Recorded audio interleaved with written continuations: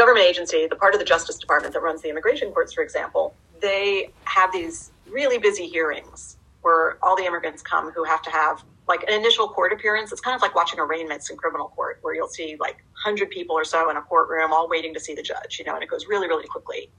It's called a master calendar. So it's a whole bunch of people who are either coming for the first time or they were told to come back again to file more papers.